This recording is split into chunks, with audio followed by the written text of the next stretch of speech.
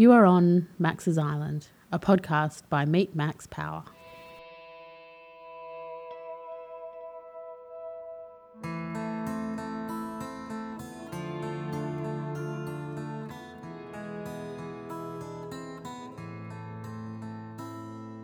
On Max's Island podcast, you'll hear the lived experiences of people who choose to live life a little differently. It might be a story of when they took time out and dared to do something crazy. Perhaps they made a decision to leave it all behind and follow their dreams. Or maybe they just stopped listening to what other people thought and did what was right for them. This experience becomes a story that is part of them and one that you need to hear. So, now that you're on Max's Island, listen to the wisdom in these stories and you too will be inspired to do what you have always wanted to do. No one's an island, but sometimes it's good to pretend. Go for a hike, your burdens just on your back. Walk on the beach, imagine you're sailing away. Yeah, no one's an island, but sometimes it's good to pretend. On Max's Island today, we've got returning guest Ryan Honshooten. How are you, Ryan? Oh, great, Tony. Not too bad. And yourself? Yeah, very well. We've both got our very large coffees in front of us, so we're raring to go. Oh, yes. Now, Ryan, when you were on Max's Island last time, we heard about your incredible journey in the tall ship across the Atlantic. Today, I think you've got another sailing story for us. Yes. I obviously enjoy my sailing a lot. This one was a story about the Sydney to Hobart, which I completed back in, it was 2015 going into 2016 year. One of the most incredible experiences of my life, although mind you, after that I then went and did the rounding of Cape Horn, which was another one of those incredible moments of my life. So I don't know which one's better than the other. So when you did it, was there an expectation that it was going to be terrible in terms of weather? It's one of those things that you can never tell. Sailing, you don't control really what happens. You can control the boat, you can make changes to the way you sail, but the elements, the weather is really what controls you. You've got to react to what the elements throw at you. So you can never say that each year the Sydney to Hobart's going to be an absolutely horrific event. You can't say it's going to be the most flattest event you've ever seen.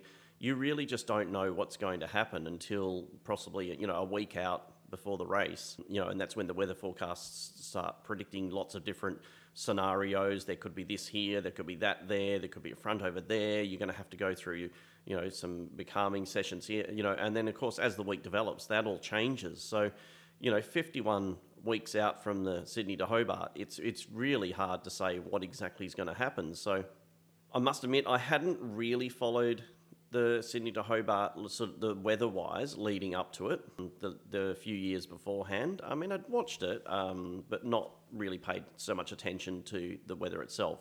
However, I have read the books and I've watched the documentary about the bad Sydney to Hobart, which I think happened in 96 when we actually lost quite a lot of lives. And even though that did scare me a little bit, it also motivated me a little bit to take on this epic journey, this epic race, this thrill. I also read Fast Not 10, which is another book, and that was about a sailing disaster over in the UK during their Fast 10 race that went really, really wrong. And once again, it was one of those things where some boats survived and hardly knew that there was a storm, and other boats were split in two, and quite a few lives were lost as well. So I'd read that as well. So, I always knew there was a hint of danger, and maybe that hint of danger sort of got me a little bit excited. Yeah. I don't know. So I just should remind our listeners that you're a very experienced sailor. However, you are blind, so that's a challenge, and particularly for the Sydney to Hobart. What was the boat that you were on, and who were your crewmates? So the boat that I was on was called Kale, and my crewmates, there was 16 of us on board. I had some crewmates that were hearing impaired. There was one other vision impaired person on board, but he had a reasonable amount of sight. There was people who had dyslexia. I can't even say it. I'm sorry for all those people out there with it because I'm so sorry. There was people who had muscular injuries, disabilities. There was some with some cognitive disabilities. There was a variety of people on board who had a variety of disabilities.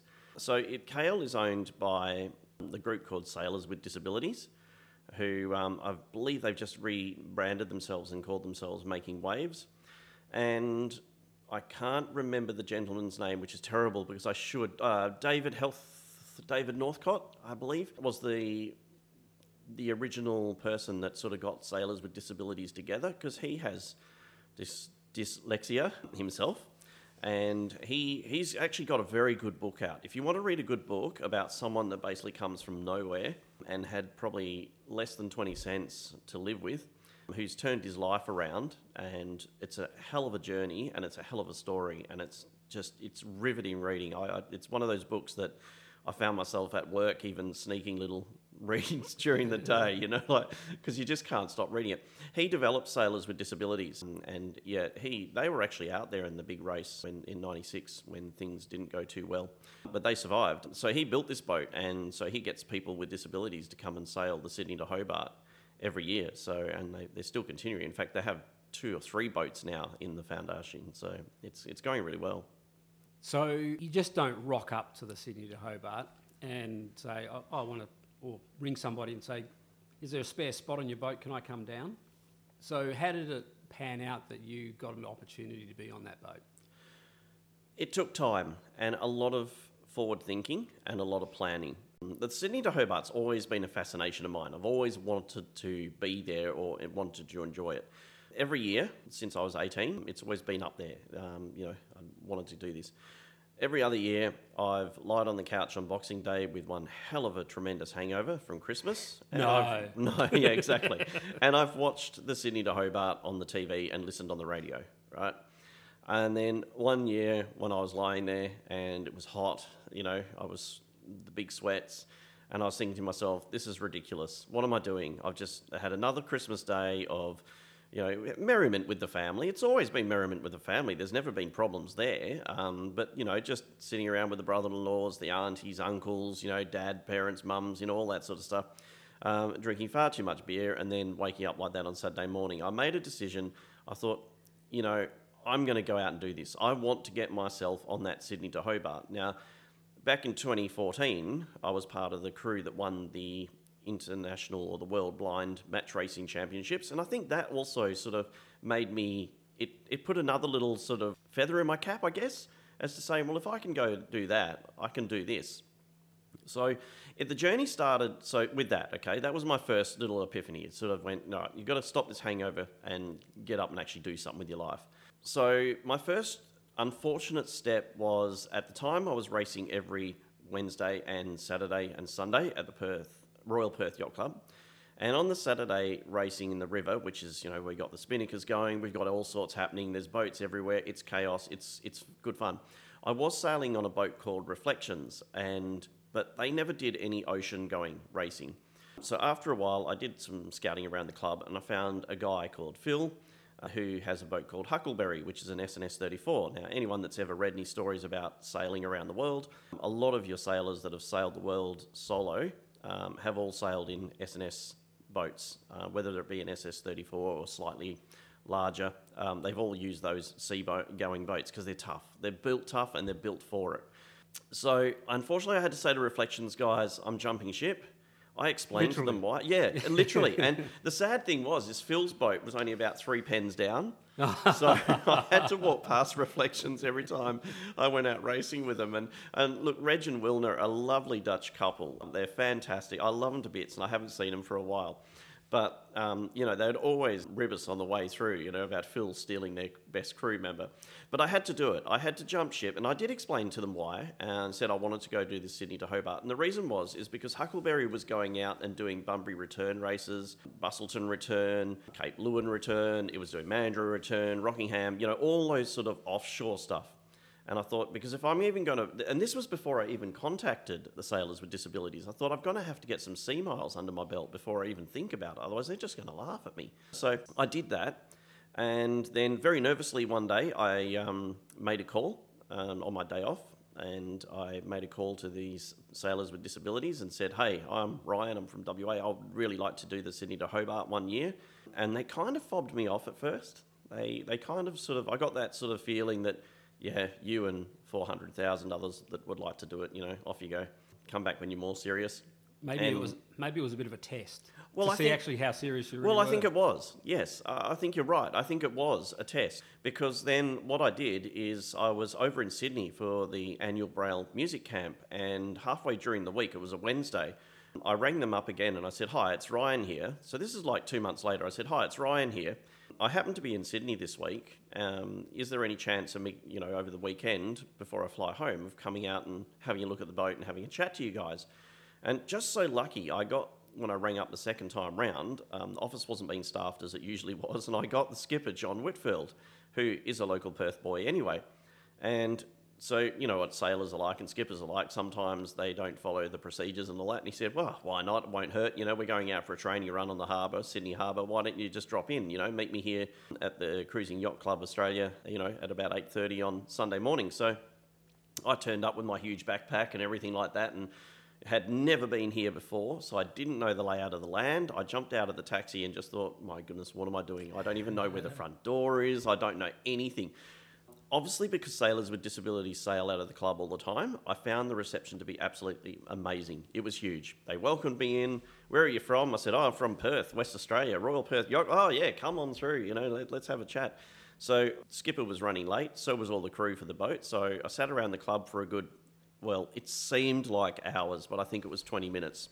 Before finally a person came up to me and said, are you Ryan? Are you coming out on the boat with us today? And I said, yeah, that's me. So anyway, went out for this training session on this great big 54-foot boat, Kale.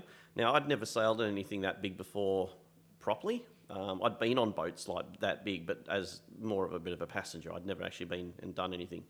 And so we were they were doing their stuff. John came and had a bit of a chat to me and said, hey, look, mate, you're on here as a guest today. I don't expect you to do anything. You just sit there and enjoy yourself. And that was on the back rail. And so we went out, and after about half an hour, I was going, I'm so bored. I'm itching to do something. It's a bit like being a race car driver in the passenger seat, isn't it? Yes, yeah, oh, absolutely, yes, yeah. And then when they were doing some of their training and some of their questions, he was asking the crew, when they were doing the training, because they were training for the Sydney to Hobart that year. So, so when they were doing some of the training, when some of them couldn't answer the question, I was firing up and going, yeah, I know, it's the blah, blah, blah, whatever it was, or they were saying, why is the boat going so slow? Or why is it doing this? Or why is it doing that? And I was putting my 2 cents in. And so then we had a bit of lunch while we were out in the water. And then they started another sailing series training session. And John came back and sat down next to me and he says, you know your stuff, don't you?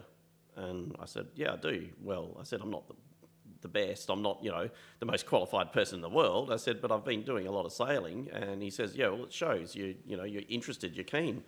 What are your thoughts? Would you like to do a Sydney to Hobart? And I said, oh, absolutely. I said, it's on my list. I want to do one. And he said, well, look, mate, I'm not going to promise you a spot this year because as you can see, we've got a crew here. They're training and I can't just bring you in and knock one of them off. But how about you join us for the rest of the year for all the training sessions and we'll start looking towards next year being 2016, 2017. I was like, yeah, okay, no problem. So helped them furl sails, fold up, cleaned up the boat, jumped on a plane, flew home. And then later that week, John contacted me and said, right, Ryan, this is our dates of the serious training we'd like you to do. So a lot of it was, we were taking part in the races that were leading up to the Sydney to Hobart. So it would be either a full day's race or an overnight race. Now, I need to just interrupt here because I was working with you at the time. Yeah. And I wanted you to tell the listeners how many times you did this, but I do recall seeing you on a Friday late afternoon, you're finishing up at work, you got your backpack, you're off to the airport, and the next thing I see you is on Monday morning when you're back at work. And you'd been to Sydney and probably sailed in at least one race on the Yep. weekend. How many times did you do that? I believe it was about 5 times between the end of July and beginning of December. So 5 times, and you're right, I'd leave on the red eye on the Friday night, get to Sydney in the morning and go get some breakfast, jump straight onto the boat, and by 10 o'clock we were off and racing. Some of them were just day races on the Saturday, or if I didn't leave on the Friday night, I left Saturday at a good time, would fly to Sydney, and we'd have a race on a Sunday. But then quite often, the Sunday, if it was an overnight or if it was just the Sunday race or the Saturday race, I'd have to get myself home, and quite often I'd end up back in Perth at sort of 11 o'clock Sunday night, throw myself into bed and then get up to go back to work Monday morning. So I guess that really showed the commitment to those guys that you were serious. Yes, yeah, absolutely. And you were paying your own way all the time. I was just about to say that, yes, all self-funded. I think I'm still paying it all off now. But yes, it was all self-funded. I didn't ask anybody. I didn't go to my family. I didn't go to my work. I didn't ask anybody. I self-funded everything and thought, well, if I want to do this, I have to do this myself. I cannot keep putting my hand out and asking everybody else in life to support me. But in the meantime, I was still sailing with Huckleberry every other weekend on the SNS 34 here in Perth. And it was after one of the races we'd done, John, the skipper on Kale, had said to me, can I chat to your skipper back in Perth? I just want to find out a few things. So I put Phil and John in touch, and unbeknownst to me, they actually communicated a lot between each other and were talking about me. And Phil was putting me through my paces back at home without me actually realising. He was testing me and getting me to do things and, just pushing me a little bit harder every time. And I respect him for that. And I really appreciate it. And Phil's a great mate. And I'm itching to get back out in the water and do another session with Phil. And so that kept happening. And then I knew that they were about to, go do the serious stuff. This was about 3 weeks out from Christmas. The race was about to commence and all that sort of stuff. And I was always involved in the email groups, so I could see what was happening. I could see part of the planning. I could see the inventory, the food lists, all the medical, everything like that. But I wasn't part of it, but I could see what was happening, okay? Well, I was a part of it, but not part of the crew. Yep. And a bit like in the squad, but you weren't in the 22. Yes, that's right. right. Ran out in the grand final. Yes, yeah, exactly. So, but I was excited, and I knew that it was good for me because I could see what was going to be happening next year as I built up to mine, my turn the year following. And then one day I was at work and I received a phone call from Phil, and he says, he calls me blind man. Blind man, what are you doing? And I said, oh, not much. I said, I'm about to leave work. What's going on? Have we got a race this weekend? And he says, well, we don't, but you might. You might be getting a call in the next couple of minutes. Just hold on, all right? And I'm like, what on earth is this guy on about? I don't know anyway. So yes, I was on the train on the way home, and a couple of minutes later I get a call from John, and he says, Ryan, we've got a problem. We've just had someone drop out of the crew, and I want to know if you'd like to do the Sydney to Hobart. And this was literally 2 weeks before we were due to set sail. So of course, I didn't hesitate. I think I got the shakes while I was on the train, I was like, what? Yeah, so I didn't hesitate. I said, oh, yeah, okay, I'll do that, without thinking, without even considering the consequences. So, of course, then I had 2 weeks to keep on working during the day, but then also try and find thermal gear, wet weather gear in Perth, with all the sailing shops in Perth, especially when it's summer over here, right? It's 40 degrees. I went to some of the shops and wanted to buy all this special, sailing thermal gear, and they were looking at me as if I was nuts. But, when you told them what you were doing, they were like, well, we haven't got much left, but this is what we've got that you can try. So it was a bit mad running around, trying to do work, trying to finish up things at work because it's Christmas, that sort of thing. Then I had to book my own flight. Oh, it was just madness. Can I just interrupt? I do have a vivid recollection of that time because I think I bumped into you very early the next morning after you'd been told on the train. And for the first time in my life knowing you, there was the glimpse of a bit of hesitation, a bit of intrepidation in your voice, and I'd never experienced that before. Look, it lasted for about 3 minutes, and then you're going home. But you could tell that the shock of the speed of had an impact on you. Yeah, I'd only had the night to think about it. Yeah, and that there was that little bit of trepidation, but as I said, that lasted for about 3 minutes, and then the excitement kicked in again, and as you said, the adrenaline of being busy, getting your stuff together in a couple of weeks, ready for it, probably took your mind off the thought of, you know, the enormity of what you were doing. And look, I don't know which side of the brain it was that kicked in, but the organisational side of the brain, which I'm quite grateful for actually. I must admit, it's one of my skills that I really am quite proud of. That kicked in and just went, right, now we need to find this, we need to find that. I need to work out who's going to pick up some of my stuff at work for me. I need to work out, you know, living-wise, who's going to feed the cat, who's going to do this, who's going to, you know... all those important things in life. Exactly, you know. So I had to sort all that out, and you know, and the next thing I know, I was sort of catching a taxi to the airport on Christmas morning at about, you know, sort of 4:30 in the morning, you know, knowing that I wasn't even going to see my family for Christmas that day, which meant I also had to get presents ready early, messages ready early, you know, all that sort of stuff. You know, it was quite sort of emotional sitting on that plane on the tarmac in Perth, you know, ready for this great big experience, but also thinking, wow, this is going to be my first lonely Christmas, you know, which is, you know, some people say by that age, Ryan, you're old enough, get over it, you know, you should be okay. But, you know, you sort of, when it's your first time round, when I'm such a big family person, Yes. It is quite daunting. So anyway, flew to Sydney and met up with some of the crew there. There wasn't much happening on Christmas Day in Sydney, that's for sure. It's pretty quiet. And that's sort of kind of where it all started to unfold. And so what was the trip down to Hobart like, and how long did it take? 4 days, 4 hours and 20 minutes or something like that. Right. Yeah, I remember it well. It was good. It was full of a lot of challenges.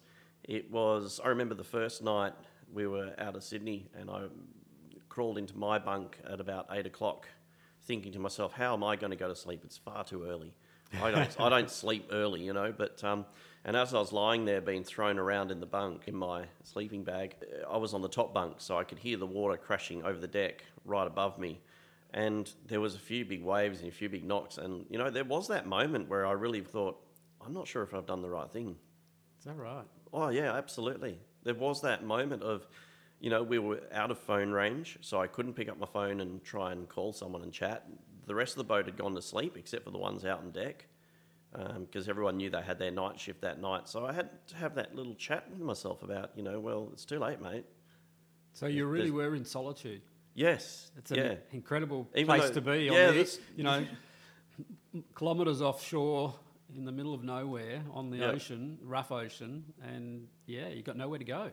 No, that's right. And even though there was 17 other bodies on the boat, you know, they were probably in the same place as me for some of them. Not all of them. Some of them might have been in that same place as myself. Others were trying to get sleep. Others were, you know, up on watch working, you know, but I'm sure there was a variety of different emotions running throughout that boat, you know, and it was pretty rough that first day, you know, and being in a boat so huge, and when you haven't, you know, I mean, I've done a few training races and stuff in it, but when you don't know what this boat's paces are like, what it can go through, what it can handle, when there's water dripping on you from up above, when you can hear things being thrown around inside the boat, you know, and sometimes your lead cloth, you as you're leaning on it, you know, you're thinking, does this thing really hold me, or am I going to go hurtling across the boat? You know, like, it's like, and then before you know it, 4 hours later, someone's tapping on your shoulder, and it's like, Ryan, get up, mate. It's time to get up on deck. Your job, yeah. You know, and then getting up to the bow of the boat where all the wet weather gear and your harnesses and everything was stored, and you know, there's all the sail bags. And I remember myself and the guys in my watch all sort of lying on these sailing bags and trying to wriggle into pants and boots and harnesses and life jackets and all that sort of stuff. And this bow was lifting. It felt like it was lifting a good 10, 12 feet in the air and then just dropping out from underneath you. And I remember looking towards one of my fellow crew members, and she was struggling a bit, and I said, people normally pay a lot of money at the theme parks for this sort of a ride. And I'm getting getting it it for for free. So, you know, so it was quite fun. And look, I think by that stage, the little bit of fatigue I'd had because of, you know, flying into Sydney and all that sort of stuff, the little bit of sleep, the adrenaline had kicked in, and I was like, I'm ready for this, let's go. You know, so clambered up on deck. As soon as you climb out that hatch, it's like this wind just hits you and this blast in the face, and you think, whew, hello, I'm awake now. You know, Ready for action. yeah, and then not long had we been up on deck, and we were clipped onto the rails, of course, and all that sort of stuff, and you're all holding on for dear life. And then this great big wave just washed across the boat, and I remember sitting up to my armpits in water. And that was on the high side of the boat. So if you're on the low side of the boat, and this is quite a wide boat, I reckon if I'd been standing at the lower rail on the other side of the boat, that water would have gone way over my head, at least another good 2 foot over my head. So, and you are just sitting in this water. I mean, thankfully the wet weather gear that I'd lined up was really good. Not much of it got in, but the dampness set in, and that's what I remember from the rest of the trip. There's that slowly that dampness sets in, and for 4 days you're just constantly wet. You're constantly damp, and because you're only allowed a second change of clothes to take with you, I made that first set of clothes last as long as I could, and I think I changed them finally on the 3rd day into the new set. Because, it's always in the back of your mind, like, what happens if I put the new set on and I get dumped again and, I'm completely wet again. You're wet for the rest of the trip, yeah. Yeah, that's right. It's always in the back of your head. So I tried to make it, I'd give everyone the challenge. Go try wear the same pair of underwear, moist, damp underwear, for 3 days straight. Sleep in it, live in it, do everything in it, and not shower, It's not the most wonderful feeling. So you get to Hobart. What's the feeling like as you're going up the Derwent, heading towards Constitution nerve-wracking. Dock? Nerve-wracking, because there's so many other boats around you that are trying to beat you across that line.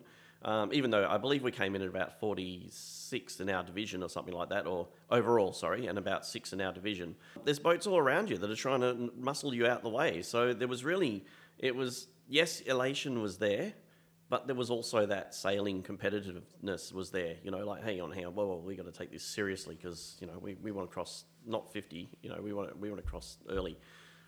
So that was exciting, and we didn't finally get to dock till around about 7:30 that night.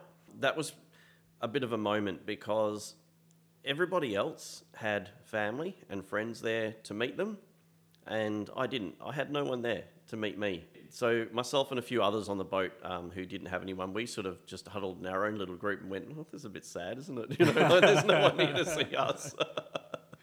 Although, in saying that, I was quite surprised that there was one of my managers from work who had been across to Tasmania and wasn't because I was in the race. They just happened to be there, and so they did yell out from the dock. So it was a bit like, hey, I know someone, So that was really cool. And there was people from Royal Perth Yacht Club there, but they were there for other boats, but because they knew me, they would come over and say g'day.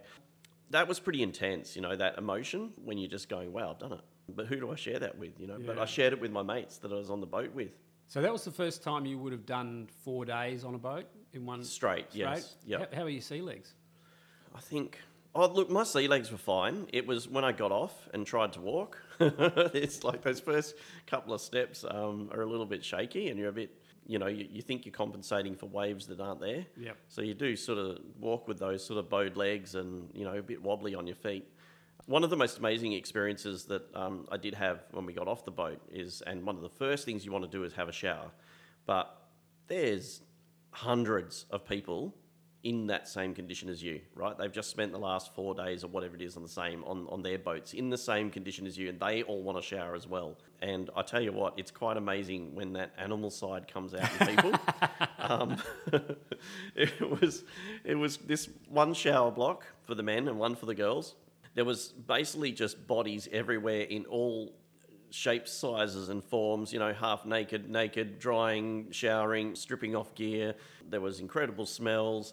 There was no curtains, no privacy. It was just like a big long room with lots of shower heads, and it was just, if you weren't quick enough in your shower, someone would be almost wrestling you out, and it was the most incredible, intense, and of course being blind, right? You didn't want to touch the wrong thing, so you were kind of, and all my crewmates, it's sort of like they were in there with me, but they were trying to look after themselves as they would, right? And it's not because they're nasty or anything, but they were in the same condition as me. They just wanted to shower and get out, and so you're sort of trying to angle your way through this crowd of people, and as it was, I couldn't find anywhere to actually get dried and changed, so I ended up outside of the toilet block in my towel, completely starkers, with my gear on this wall, with most of Tasmania walking probably about 20 metres away from me. But it was 10 o'clock at night by this point, and I guess it was slightly darkish, thank you, but there was lighting, but it was just like, at that point, I didn't care. I just dried myself in front of everybody. I did not care. There was just no shame anymore. It was just like, I want to get into these dry clothes. And I remember standing there at one point, when I dropped my towel, ready to put my pants on, and I'm standing there completely stuck, and I can hear all these families and people walking past me not so far away, and people talking, and, it's just like... Yeah. But I wasn't the only one doing that. There was other people in the group with me outside the door doing exactly the same, and people walking up and starting to strip off there and walking in, like, it was just incredible. It was an amazing experience. Yeah, I must admit, I did actually speak to you. I think I rang you the next day, and you were, I think, preparing for a bit of a celebratory drink. Yes, you sounded like you really were on a high. Oh, sure. Yeah, absolutely. I was on a huge high, massive high.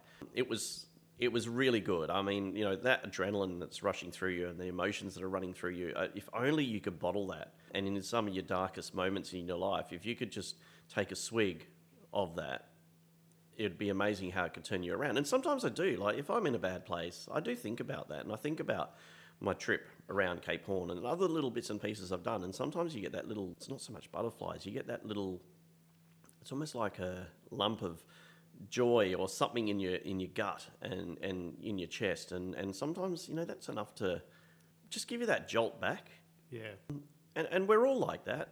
We all have dark places we go to occasionally, whether it's work that takes us there, family life that takes us there, something that's not going right in our lives, or something that's upsetting us, frustrating us, and I do, where possible, try and, remember those things and in my life, or those goals that I've kicked, and, pull back on some of that and re-drink that atmosphere and go, hey, think about that. That's a great lesson and a great piece of advice for everybody. So, Ryan, as we wind up, you've had some incredible sailing journeys. Do you think another Sydney to Hobart's on the cards, or do you think you'd rather do something a little more challenging? Yeah, I think, not that I want to go away from sailing, but I have spent sort of maybe the last 14, 15, 16 years doing a lot of sailing. I don't want to go away from sailing. I still love it. But yes, I would like to find another journey and another experience. So I'm not sure what that is yet. In the back of my mind, hiking. I wouldn't mind doing some hiking and of some sort. And I'm not talking just a day hike from here to wherever. I'm talking, a couple of months of carrying the bag on the back and camping out and that sort of stuff. I wouldn't mind trying something like that. Well, you've got a bit of family pedigree for a bit of bush bashing, haven't you? Oh, I do. Yes, yeah, absolutely. Yeah. Although last time you did that, when you went out with your old man, you burnt your foot. I did burn my foot. Yes, yeah, I did burn my foot. I stepped in a pot of boiling water. You won't do that again. No, that's another story. But I don't know. There is that. I wouldn't mind doing some of the kayaking on the ocean, where you can go for expeditions sort of for a couple of days. I don't know. I don't know what is next. Well, at least you're thinking about what's next. So, yeah. So look forward to you actually going on another adventure, and then when you return from that adventure, you can come back to Max's Island and tell us all about it. Yeah, absolutely. And look, if there's one more message I can give for people to take away, is that anything is possible. Anything you want to do and want to achieve is possible, but sometimes you've got to put the wheels in motion to make that happen. And so when you think back to when I said I had to jump the first yacht onto a different yacht and start doing some sea-going racing and stuff like that, making those calls to sailors with disability, looking for those opportunities, taking those chances, putting the hard yards in. You can make any dreams of yours come true, but you've got to be prepared to put in the hard work to make them happen. They're not just going to appear. Great advice, Ryan. Look, it's always great to chat. Thanks for being on Max's Island. Thank you for having me.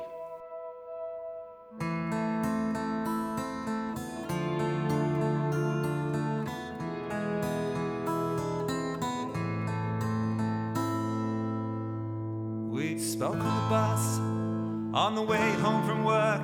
He was lost in the details of life. Each day was a blur, all work and no play. And how how it had turned out this way.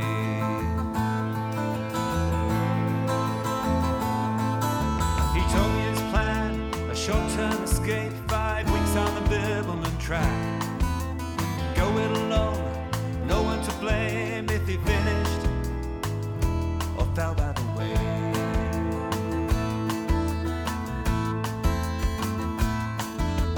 No one's an island, but sometimes it's good to pretend. Go for a hike, your burden's just on your back.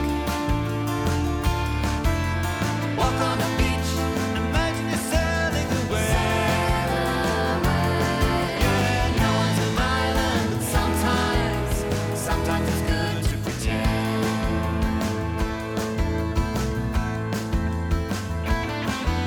Much later we met, he told me his tale as much as mere words can convey.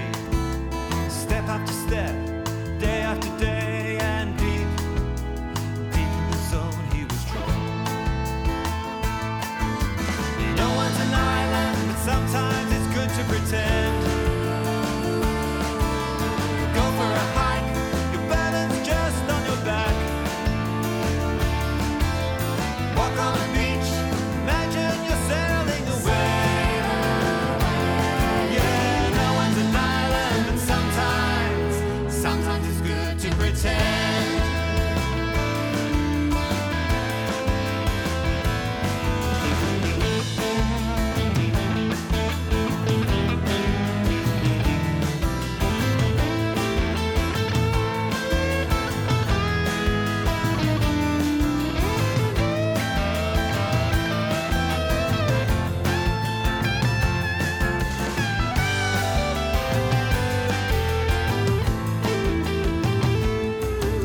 A night on the track, every sense was engaged. His mind was as clear as the sky.